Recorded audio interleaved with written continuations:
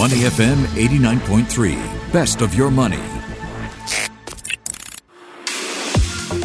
Market View Minutes with Michelle Martin on Money FM 89.3. Today in Market View, we take a look at one of China's leading tech companies, the e-commerce giant JD.com. It's best known as a place to buy electronics, mobile phones, and computers, but it is also branching out. Some might say transforming into a supply chain-based tech and service provider.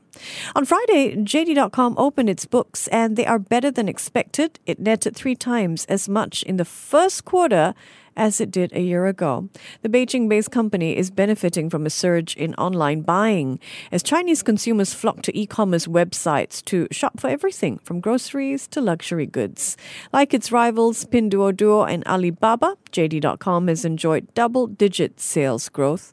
The company is also preparing to spin off its logistics arm, which focuses on same-day and next-day deliveries. It's also been investing in automated logistics warehouses. JD.com expects to raise more than $3 billion when JD Logistics goes public in Hong Kong. That is on the lower end, though, of the IPO's expected price range. So, is JD.com a good buy? Most analysts think so.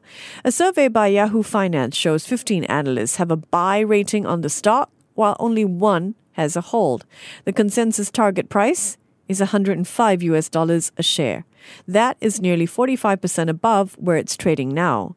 One reason for that may be that JD.com shares have suffered a sell-off over the past 3 months. They are down about 30% since the end of February. So is now the right time to buy JD.com shares, I hear you ask.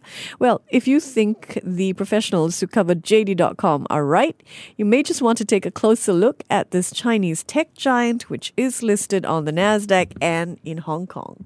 To listen to more great interviews, download our podcasts at moneyfm893.sg or download our audio app. That's AWEDIO. Available on Google Play or the App Store.